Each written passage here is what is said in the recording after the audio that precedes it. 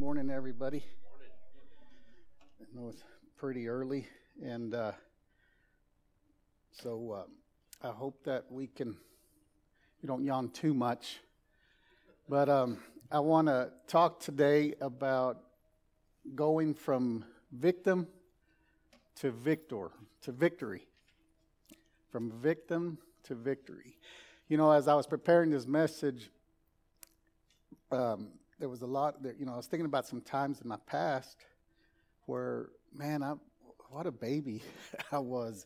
What a victim mentality I had in whatever situation I was going through. And so it just convicted me that there are a lot of times that it just happens. We fall into this victim mentality that we just become babies, whiny babies. And those of us with kids, those times when our kids are acting like spoiled brats and just really acting up and whining and crying.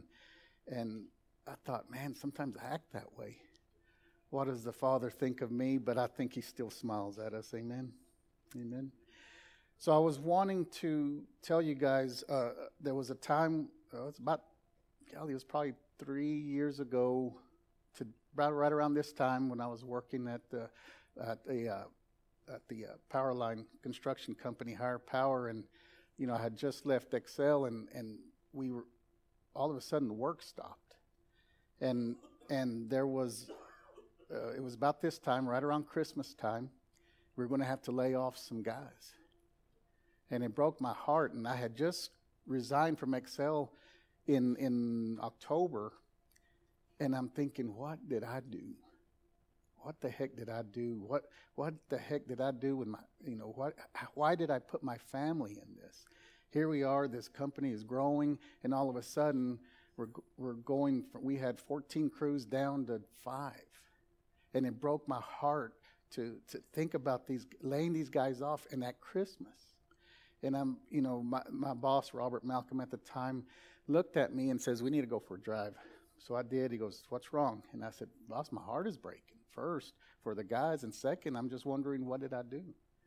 And he said this statement, and it's forever changed me when I start going through hard times. And he said this: either God is sovereign or He's not. I mean, think about this. Either God is sovereign or He's not. Either He's in control or He's not. And it's black and white. And that really, really changed my mentality. And I wanted to share that with you guys today, because your response to this statement can tell you a lot about the mentality you're in right now. It can tell you how much of a role of a victim you might be playing versus living a life of victory. And your response to this statement can show you if you have a victim's mindset or a victor's mindset. Your response to this statement can really tell you if you're living in victory or in defeat. Think about it. Either God is sovereign or He's not. Now, just to give you guys a current update, this just in, as they say in the news, we are fallen people living in a fallen world with an enemy seeking every opportunity to kill, to steal, and destroy. In a nutshell, life can really suck sometimes. Amen? And see, it's no wonder that the church is full of people playing the roles of victims, going through life with a defeated attitude, with a defeated mindset. It's this attitude of, woe is me. Woe is me. But I figured something out, and as I thought about this more and more, that the victim mindset is a result of one major flaw we Christians fall into. We don't read the Bible. We don't read this owner's manual. Gentlemen, if this is truly an owner's manual, this is God's love letter to his people on how to live victorious. And a lot of the times, and I'm guilty of it, it stays on a coffee table or on a shelf gathering dust. I saw the picture of a Bible with a lot of dust on it, and somebody wrote, "Read me." You know, that's good. That is so true. So, guys, I want you to turn to James chapter 1. It's on page 1842. James chapter 1, and we're going to start reading in verse 2. We're going to concentrate on verses 2 through 4. And we're going to get into this owner's manual to figure out how to go from victim to victory. And I'm sure you've read this before, but I hope it goes in a little deeper this morning. My version reads like this: "Consider it a great joy, my brothers, whenever you experience various trials."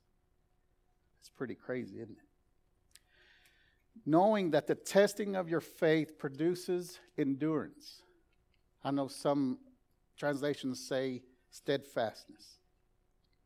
It says, "But endurance must do its complete work, so that you may be mature and complete, lacking in nothing."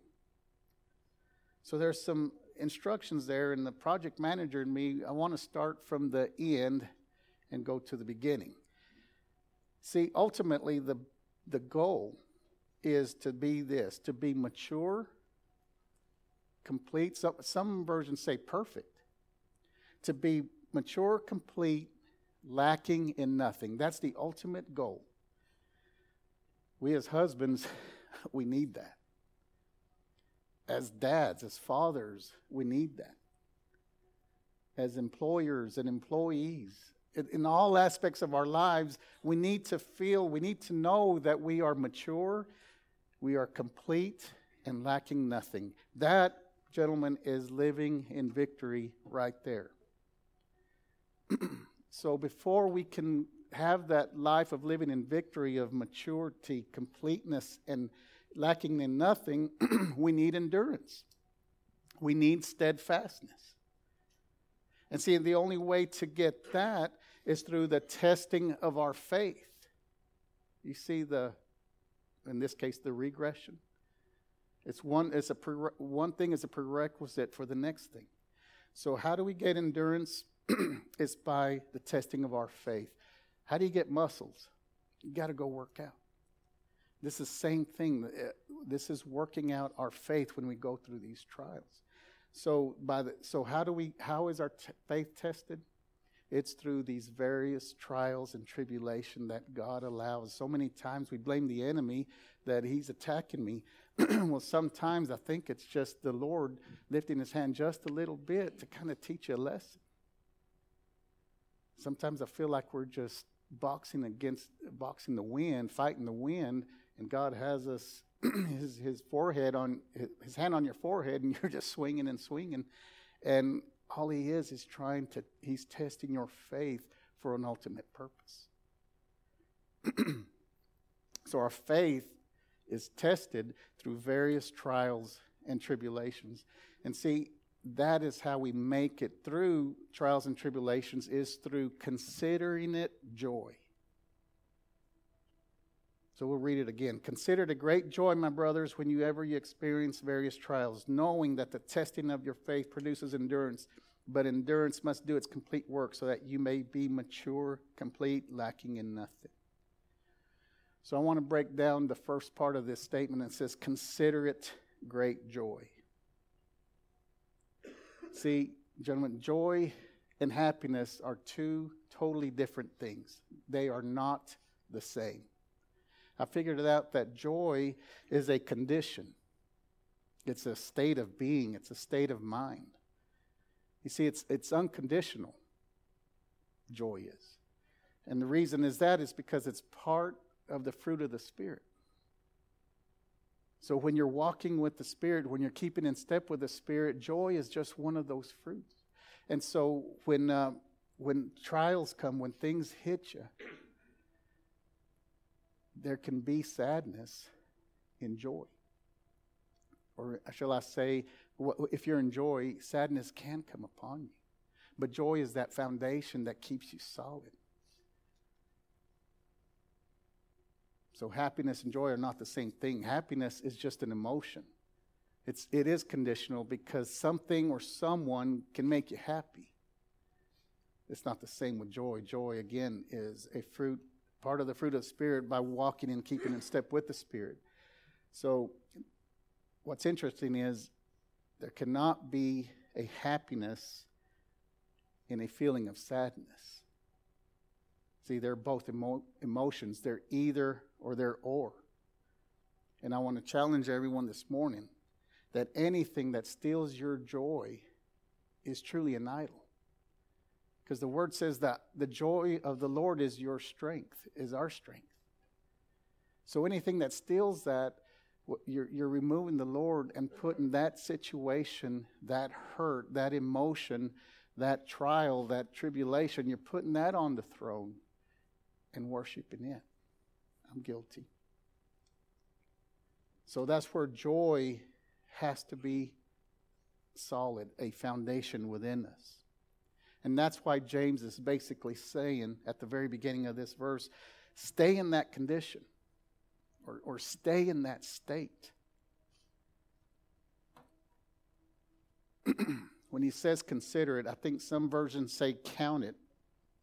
See, that implies it's a choice. It implies it's a choice. And what that's telling me is God gave us the power to choose our response to any situation.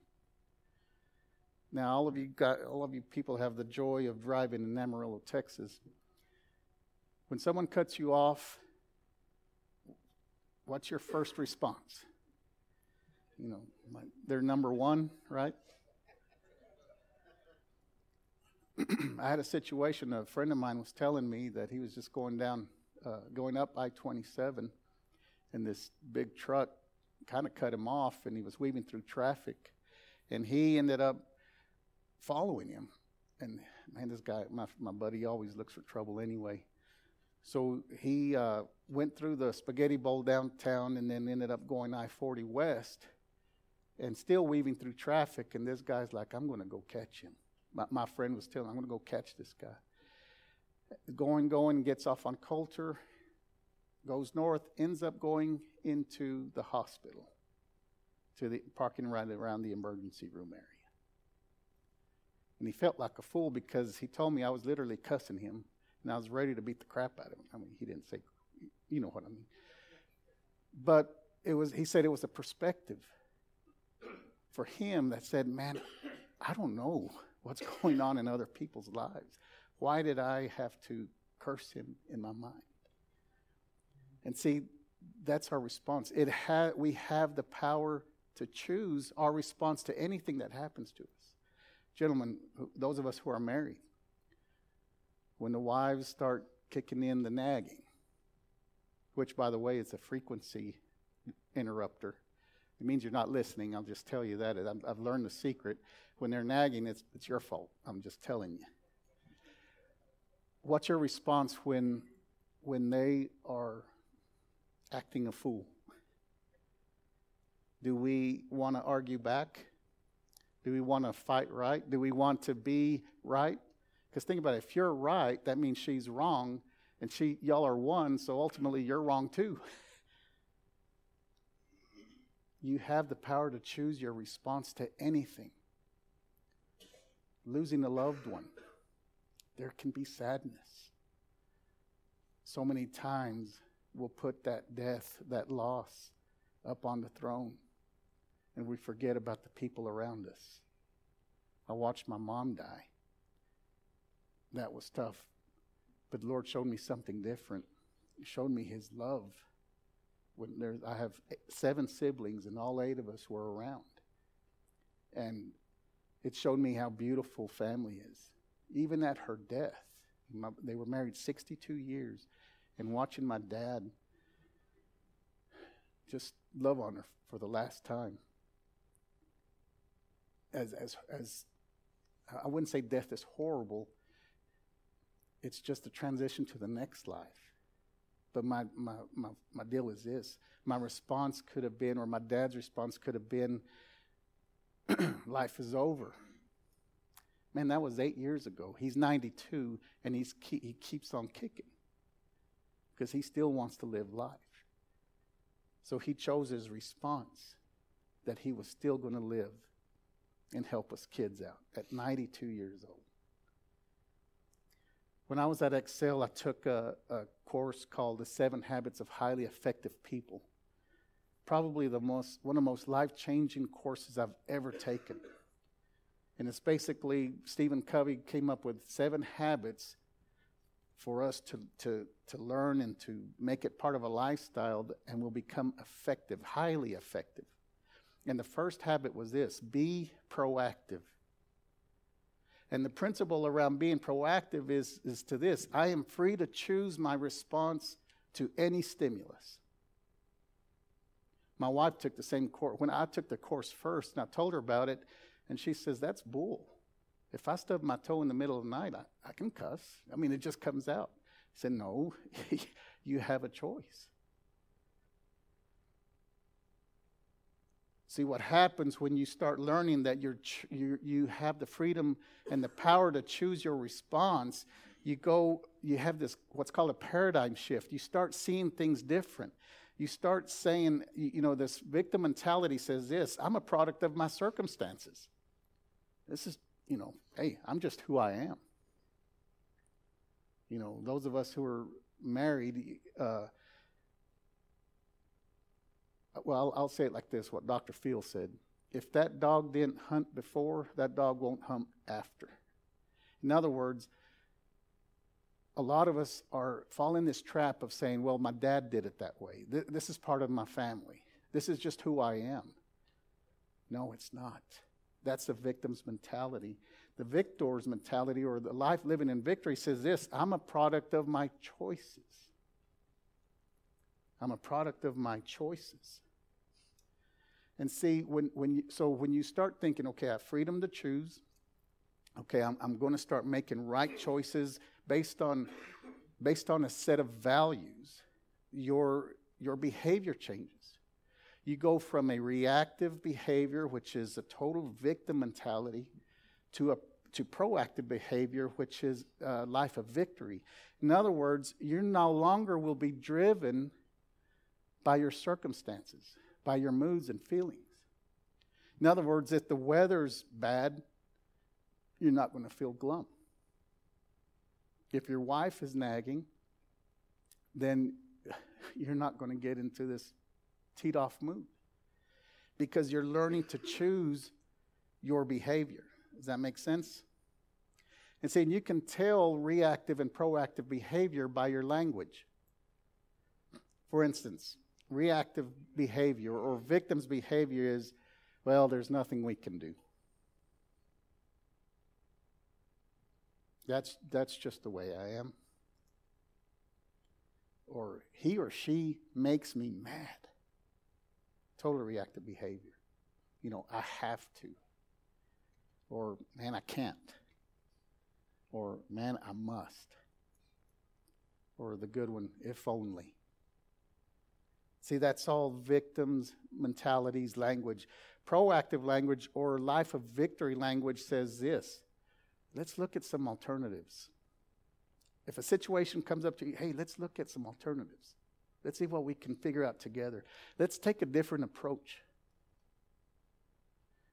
You can say, I control my own feelings. I choose to. I prefer to. Or I will, or I will not. I've learned to say, I'm trying to really work on the language, like if somebody asks me to schedule something, instead of saying I can't, I will say, well, I won't because of a schedule change. I'm really trying to change my personal language to reflect that, man, I want to be proactive. I want to control my feelings. I read this quote that was so awesome, and it says, he who angers you controls you. How about that one? He who angers you controls you. If we go back into the Word, James, on first chapter, look at verse 6. And he's talking about the doubter. We'll start on the second sentence of verse 6. It says, "For the doubter is like the surging sea, driven and tossed by the wind. That person should not expect to receive anything from the Lord. An indecisive man is unstable in all his ways." That is a life of a defeated life. That's a life of just being tossed to and fro. It's just a miserable life to be in, that all your circumstances drive you to who you are. That is a very sad existence to be in. And your family doesn't need it. Your wife doesn't need it. This church doesn't need that. Let's look at verse 12. It says, "Blessed is a man who endures trials, because when he passes the test," and he's telling you, when you pass this test, he will receive the crown of life that he has promised to those who love him. He promises that you will pass this test. So think about it. Either God is sovereign or he's not. Guys, God is on our side. He's on our team. And this is the playbook. And a lot of times we go into the game without knowing the plays. And then we live a life of this guy getting tossed, like a wave getting tossed by the wind, and we wonder why we're in the situation we are. Here, I'm getting ready to listen to, I want y'all to listen to this. It's a video, but I'd rather you guys just sit and listen to it. Because one example of a true champion, one example of a man who lived a life of victory, is our Lord and Savior Jesus Christ. You're going to listen to the guy that preaches that in San Antonio, John Hagee. You're going to listen to how he describes what Jesus went through. You talk about someone who had an excuse to live reactively. I mean, can you imagine? He had access to legions of angels to come and destroy everyone who was hurting him. But he chose not to, because he had a mission.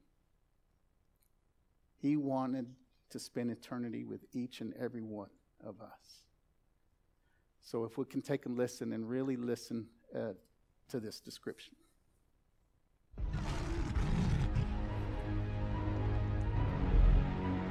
In the theater of your mind, go to Pilate's judgment hall and hear the Roman cat of nine tails swishing through the air.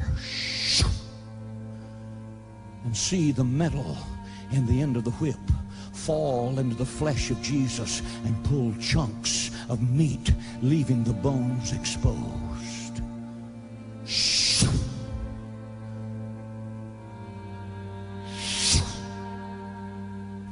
39 stripes.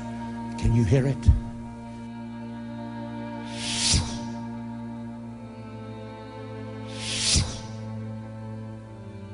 Do you hear it?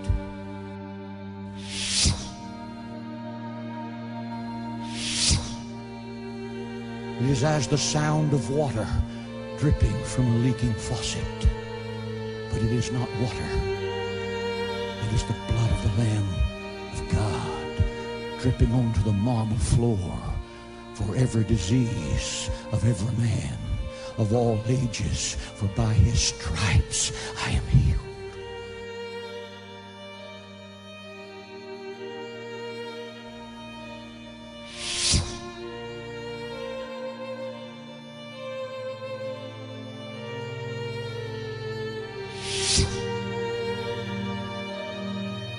In merciless mockery. As men would drag an ox to be slaughtered, they dragged Jesus from his place of prayer to his place of crucifixion. Do you hear the sound of that dripping water? The only blood that can remove your sin. Look at him at the cross. Suspended between heaven and earth, he bleeds his life away. He bleeds from his head. He bleeds from his hands. He bleeds from his riven side. He bleeds from his back. He bleeds from his feet. Why do you think God let him do that? For you, and for you, and for you, and for you, and for you, and for the tens of hundreds of thousands that are watching by national television, so that Satan's power and Satan's sin could not kill you, but that you could have everlasting life in Jesus Christ, the Son of God. Without the shedding of blood, there is no remission of sin, plainly stated. There is no salvation without the blood of Jesus Christ. And then comes the arrogant moralist, who says, is God's heart so hard that when I stand before him in the day of judgment, he'll not let me in because I weep and I wail and I beg him, look at me in the face and let me say it plainly, read my lips. No. Why? If crocodile tears could save you, every star in Hollywood would be Mother Teresa. The only thing that can save you is the blood of Jesus Christ. The blood of Jesus Christ. Will not God forgive me if I spend my millions to feed the poor and give my millions for orphans to have clothes? Will God not forgive me? The answer is no. Without the shedding of blood, there is no remission of sin. It is not your philanthropy. It is not of your giving. It is God's doing that makes it happen. Will God not forgive me if I zealously join a fraternal order and I do good things? Let me tell you something. If you can save yourself by doing good things, which is legalism, Jesus Christ died at the cross in vain. There's not an organization on the earth that can save you, not even the Church of Jesus Christ. Joining a church makes you no more a Christian than a bath, a bar of soap, and a red ribbon transforms a pig into a poodle. That just doesn't happen. The only thing that can save you is to go to the cross of Jesus Christ and say, my Jesus, I love thee. I know thou art mine. For thee all the follies of sin I resign. My blessed Redeemer, 'tis now. There is a fountain filled with blood drawn from Emmanuel's veins, and sinners plunge beneath that flood lose all their guilt and stain. Life begins here, and if you haven't been here, you're not alive. The only thing that will bring you redemption is the blood of the cross. Without the shedding of blood, there is no redemption of sin. Say it. Without the shedding of blood, there is no redemption of sin. His blood puts all men on an equal playing field. What mountain of pride and conceit this verse makes low. It puts the Chinaman eating rats in Hong Kong on the same level as the millionaire eating canvasback duck in the Waldorf Astoria. You're on the same field. Without the shedding of blood, there is no remission of sin. It makes the Eskimo eating whale's blubber on the same level with a cultured professor teaching higher mathematics at Massachusetts Institute of Technology. No matter how brilliant, no matter how powerful, no matter how wealthy, if you haven't been to the cross, you're not saved. As we talk about the power of the blood, the Bible is a book of blood. It is the blood of Jesus Christ that gives power to our gospel. It is the blood of Jesus Christ that gives power to our salvation. It is the blood of Jesus Christ that gives life and anointing to our teaching. It is the blood that makes the sword of God quicker than any two-edged sword. One drop of the blood of Calvary makes every demon in hell tremble in absolute fear. It is the blood and nothing else. Without the blood of the cross, there is no salvation. Without the blood of the cross, there is no healing. There is no mercy. There is no deliverance from Satan's power. There is no hope of everlasting life. There is no hope, period, without the blood of the cross. We are not saved by church membership. We are not saved by baptism in water. Church membership and baptism in water are hollow, empty, religious experiences if you have not first been to the cross. We are not saved by fraternal orders and doing good works. We are not saved by morality and respectability and religiosity. God cares less about your goodness. All of your righteousness is as filthy rags if you have not been to the cross. Without the shedding of blood, there is no remission of sin. If you reject the blood of Jesus Christ, the wrath of God abideth on you. I ask this question: do you think a loving God put his son through the hell of the cross just so that he could write something in Matthew, Mark, Luke, and John that would touch you emotionally? Never. Jesus Christ went to the cross because it was absolutely imperative for your redemption. Without the shedding of blood, there is no remission of sin. And if you have not been to the cross, the wrath of God abideth on you. The Bible says, who has received the Son has life. But those that have not received the Son, the wrath of God abideth on him. When Christ was on the cross, God poured his wrath upon his Son as your substitute. But if you reject the substitute, then the wrath of God abides on you, and you can't pay the bill. He paid a debt he did not owe. I owed a debt I could not pay. And Jesus went to the cross and paid it for me. It was special blood. It is not to be confused with the blood of the first plague in Egypt, when the Nile River from the source to the Red Sea was blood, when every fountain in Egypt was blood, when every stream and every rivulet became filled with blood, when every water vessel of wood and stone in Egypt became blood, when the water in the ivory bathtubs of Pharaoh were red like the drain pipes of a slaughterhouse with blood, when every bowl and every golden vessel was filled with blood. It's not to be confused with that blood. It's not to be confused with the blood when Solomon dedicated the temple and he killed 22,000 oxen and 120,000 sheep. Think how many animals that is. There were so many gallons of blood that it ran in a river from the altar outside the temple. It's not that blood. It's not the blood when Herod slew the innocents trying to keep Jesus Christ from coming to the throne.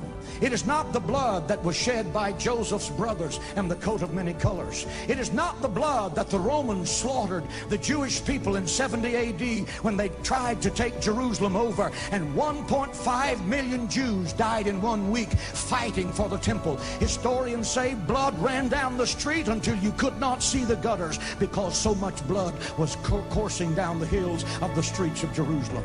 It is not the blood of 1,000 men that have died on 10,000 battlefronts trying to bring men political and social freedom. Not that blood. That blood is not special enough. It is not the blood of St. Paul who built the church. It is not the blood of the church martyrs, those who were taken to the stake and burned alive and who smiled while the flames leaped at their flesh and as they died. It's not that blood. What blood is it? It is the blood of the Lamb of God, the only begotten Son of God, the virgin-born Son of God, the priceless blood of the Lamb of God. That blood. It is the blood drawn from Emmanuel's veins. That blood. It is the blood that cleanses from all unrighteousness. That blood. It is the blood that shackles Satan and the powers and principalities of hell. That blood. It is the blood that conquers cancer, that conquers heart disease. That blood. It is the blood that conquers from fear and from guilt and condemnation. That blood. It is the blood of Jesus Christ. That blood, and that blood alone will save you.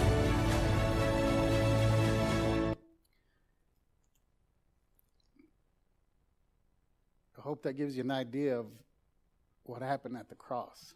It's not just one man dying, but dying for each and every one of us. And if Jesus was a man who was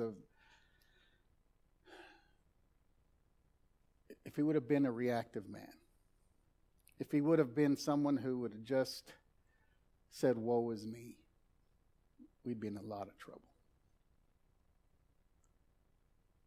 So I hope this statement, either God is sovereign or he's not, can help you think that, gentlemen, he is sovereign. He is in control. He knows what he's doing, and he's with you through it all. Amen. Let me pray over you guys real quick. I'm going to pray the word over you.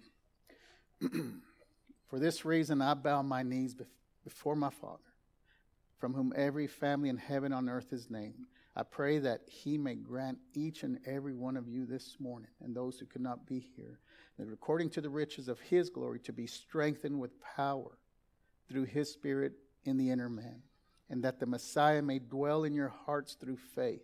I pray that you, being rooted and firmly established in love, may be able to comprehend with all the saints what is the length and width and height and depth of God's love, and to know the Messiah's love that surpasses knowledge, so you may be filled with all the fullness of God.